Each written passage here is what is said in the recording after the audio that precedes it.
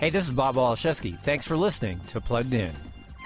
With an abundance of shooting games on the market, developers are always looking for something a little different, a story angle that might compel you to want to squeeze their digital trigger.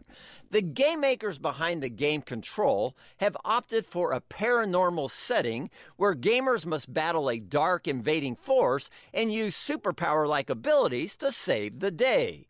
There's certainly no lack of imagination in this game. The otherworldly entities and creepy settings give the game a swirling, nightmarish feel. But there are plenty of less savory things swirling here too, from gory splashes and ghoulish discoveries to darkly profane dialogue. Read our full review at pluggedin.com/radio. I'm Bob Waliszewski for Focus on the Family's Plugged In.